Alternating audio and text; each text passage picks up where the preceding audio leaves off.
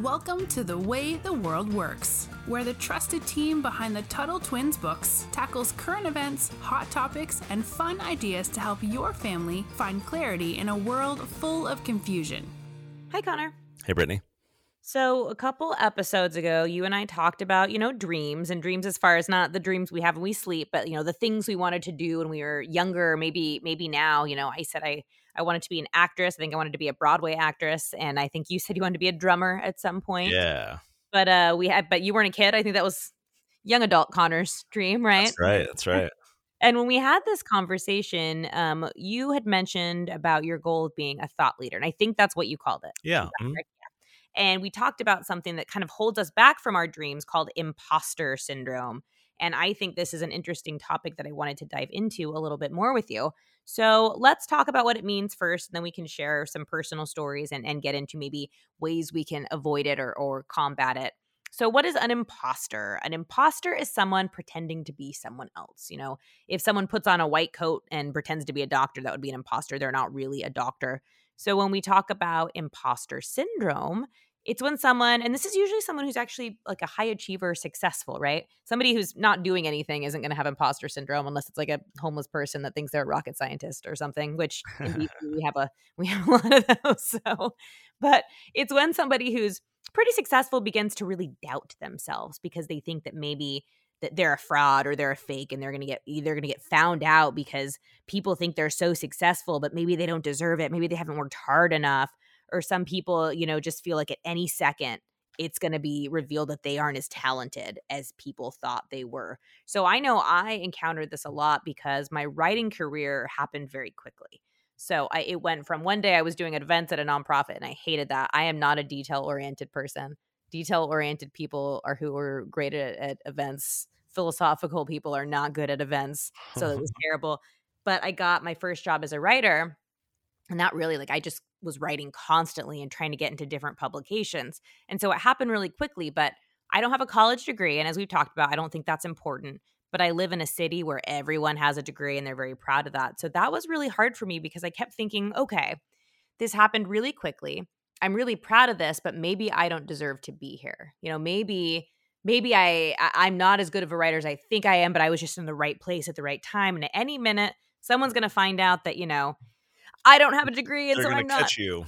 They're gonna catch me. I'm gonna get in trouble, and so that was really hard for me. And I don't even know if I could tell you how I overcame that. I think it was just one of the things where I have to keep my head down and keep working. But Connor, you're the one that brought up this idea of imposter syndrome in that one episode we had on dreams. So, what are your experiences with this? Yeah, this is interesting. I think about this a bit because my background, I do have a college degree, but it's in what's called information technology, which is a fancy way of saying I became a computer nerd, which is also silly because I already was a computer nerd. And so I knew all the things that I was, or most of the things that I was learning for my college degree.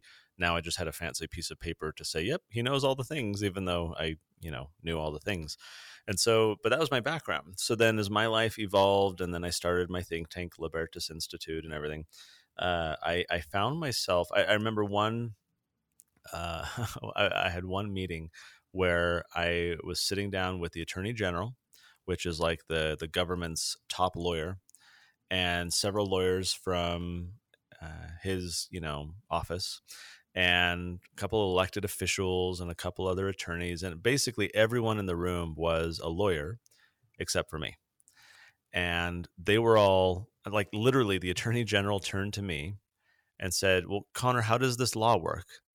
And we were talking about a particular law that we were working on, and he had me draw on the whiteboard for him how this law worked because he didn't, know about it.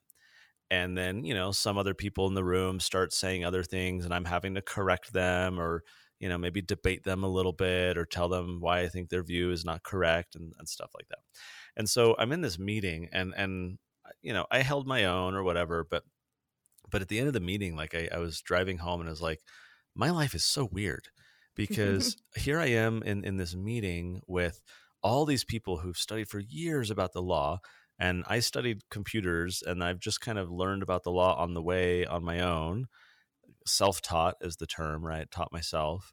and I don't have a fancy degree, and I didn't, graduate from this prestigious law school, and I didn't pass the bar exam, which is like the test you need to take if you want to be a lawyer.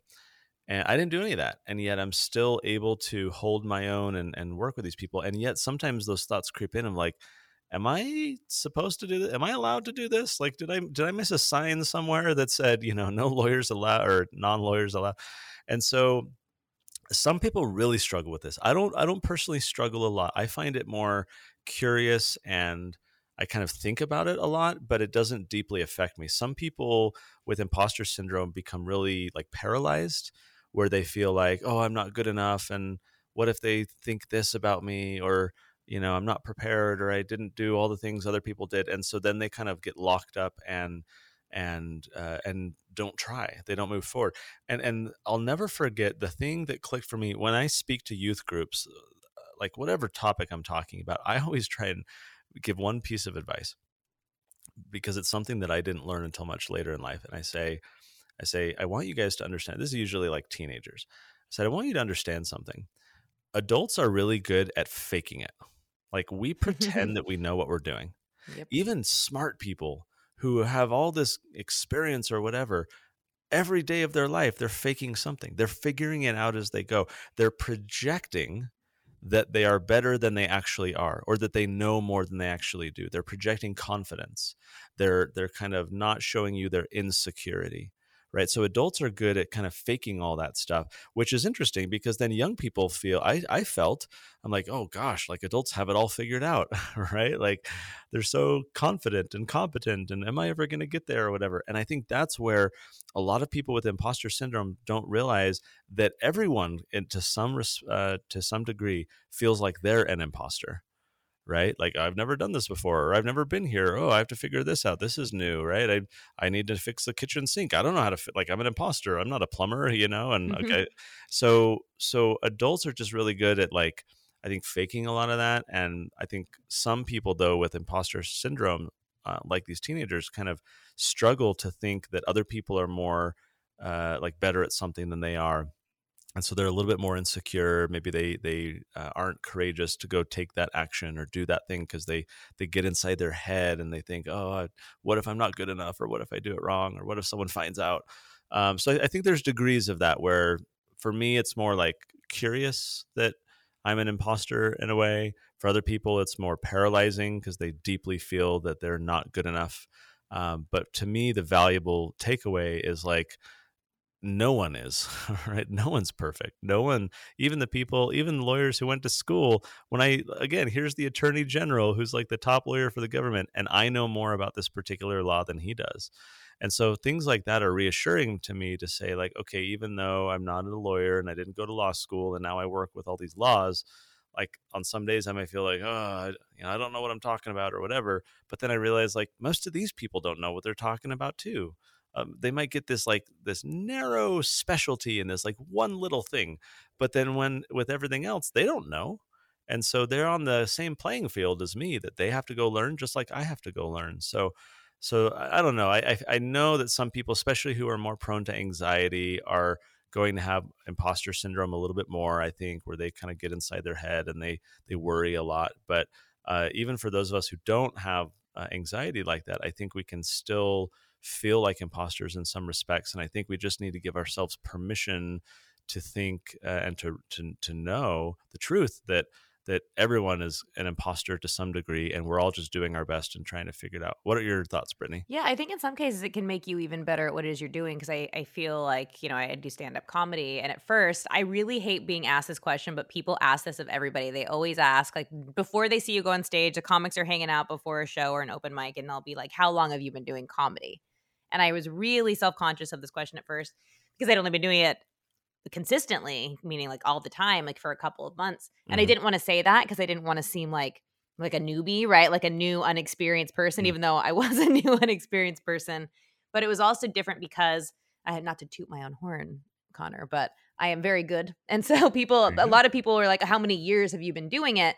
And for a second, I almost had an inclination to lie, right? And just be like, oh, they think I've been doing this for years. And, technically I went up a few times, over the years, but I didn't want to say that, right? Because that wasn't necessarily true, but I was flattered that they thought that, but I didn't want to be thought of as like an amateur, right? As Right. somebody new. But we're all, if you're going to open mics, pretty much everyone there is an amateur. They're not a famous comedian. So the cool thing that I learned about that is just getting better. And it's fun to get notes, like some tips from people who were more experienced than you. And it's really fun to try harder because I can say, okay, this guy's been doing it for years. I've only been doing it for a few months, but I like the way he does that. I'm going to do something like that. Or I like the way she says that in that tone. So it can also help you be better that, yeah, I'm new. And it does kind of feel like, all right, I've only been doing this a few months and I'm already getting booked on shows. I'm already doing this. And I feel like I'm getting a lot of traction. And that's scary, but it's also like, okay, now I can get better and I can learn with even better people. So I think it can be used for both. I think I like how you say that, because in a way, if you were to tell people, if they think, wow, I really enjoyed your comedy sketch, and how long have you been doing it? And then when you tell them, oh, I've only been doing it for 2 months, that can, I think, be a really positive thing. Like, wow, you're Yeah. that good and you've only been doing right. And so like sometimes the temptation is to be like, oh, I'm actually an expert. I've done it a long time. But if we're vulnerable, I think that people can kind of have a different observation and realize like, oh, wow, that's actually a really cool thing. I remember in one meeting I was at, we were kind of fighting, not, what's a better way to put it? We were strongly debating something with this government department, and their lawyer was there, and I'm in this room with like 15 people, and it's me against all of them. In other words, they're all on the opposite side, and they really don't like what we're trying to do, and so they're all trying to like attack what our proposal is and chip away at it and tell us why it's wrong, and I'm the only one there on my side kind of defending what we're trying to do. And so at one point we're kind of, but the thing to know here is like we had a little bit of momentum. In other words, elected officials were going to kind of be on my side, and a lot of these government attorneys kind of knew that they were on the losing side, even though there were more of them. So even though I was alone, I kind of had the strength of knowing like, ultimately I can get my way more than they can get their way, because elected officials were going to agree with me when it was time to go talk to them about this bill. So I'm in this room feeling like David versus Goliath, and I'm debating this lady who is a government attorney, and she and again, like I sometimes get in my head or whatever, right? Like, oh, like all these attorneys and just Connor the web developer, right? Like who used to make websites for a living, and now I'm tangling with all these attorneys. And this lady and I are kind of like going back and forth, and she's kind of getting a little cranky because I keep telling her why I think she's wrong. And then she turns to me and she says, well, Connor, maybe you'd know more about this if you went to law school. And I mean, it was a clear insult. But what was really interesting about it is, I might be like, oh, I feel bad, or oh, she kind of hit me where it hurts, and poured salt in the wound. But it was interesting that all of the other people in the room reacted poorly to what she said, even though she was on their side, and they kind of sympathized with me, and one of them even like came to my defense and was like, no, that don't be ridiculous, like that's, why would you even say something like that, and so this lady kind of attacked my imposter situation, and all these other attorneys, even though I figured out maybe they'd think like she did, they kind of rose to my defense, even though we were on opposite sides of that issue. So I found that really interesting, that here I am, that I might have this imposter syndrome, but and you think that other people think that about you. Oh, everyone knows I'm not a lawyer, and oh, what do they think about that? But then anyone who tries to attack you about it gets shut down like that. I think that's really interesting, that maybe we don't give ourselves enough credit for, like, okay, Brittany, if you're a comedian and you wonder like, what will all these people think about me, and are they going to think that I'm no good because I haven't done this a long time, or I'm not very good at it, or what? Well, you are good at it, but like, for whatever our imposter thing is, and we don't realize, I think, like we expect people to be more critical of us than they actually are. We worry that like, oh, all these people are going to think I'm an imposter, but I think most people are worrying about themselves, Yep. right? They're not thinking about, oh, that person's an imposter, And if they are worried about you, that says something yeah, about them more right. than it does about you. Yeah, it's like ultimately, who cares what they think? Because chances are they're not thinking about you, and if they are thinking about you, they're probably not being as critical of you as you are of yourself. And I don't know. I think these are important thoughts, because I don't want any of us to not reach our potential. And if we're like stretching ourselves, we're all going to be figuring things out on the way, learning new things, doing things we're not quote unquote qualified or experienced to do. We're forging new territory. And so we need that to make the world a better place. We need to like push our boundaries a bit and explore and try new things. And so all of us are going to have to realize that we're all going to be quote unquote imposters in some way, and recognize that's actually a good thing, not a bad thing. That it just shows that we're trying hard to do new things and grow. And I think we just have to own that that's a positive issue. So for any of you kids listening out there, if you don't feel, qualified or experienced or good enough or whatever, just realize that, everyone's going through that. It's a part of life. Don't let it set you back. Recognize that you need to push forward and don't care what other people think about you. Recognize how awesome it is that you've gotten as far as you have, that you're doing new things, that you're trying to grow. That's a good thing, not a bad thing. And I think our world needs a whole lot more of it.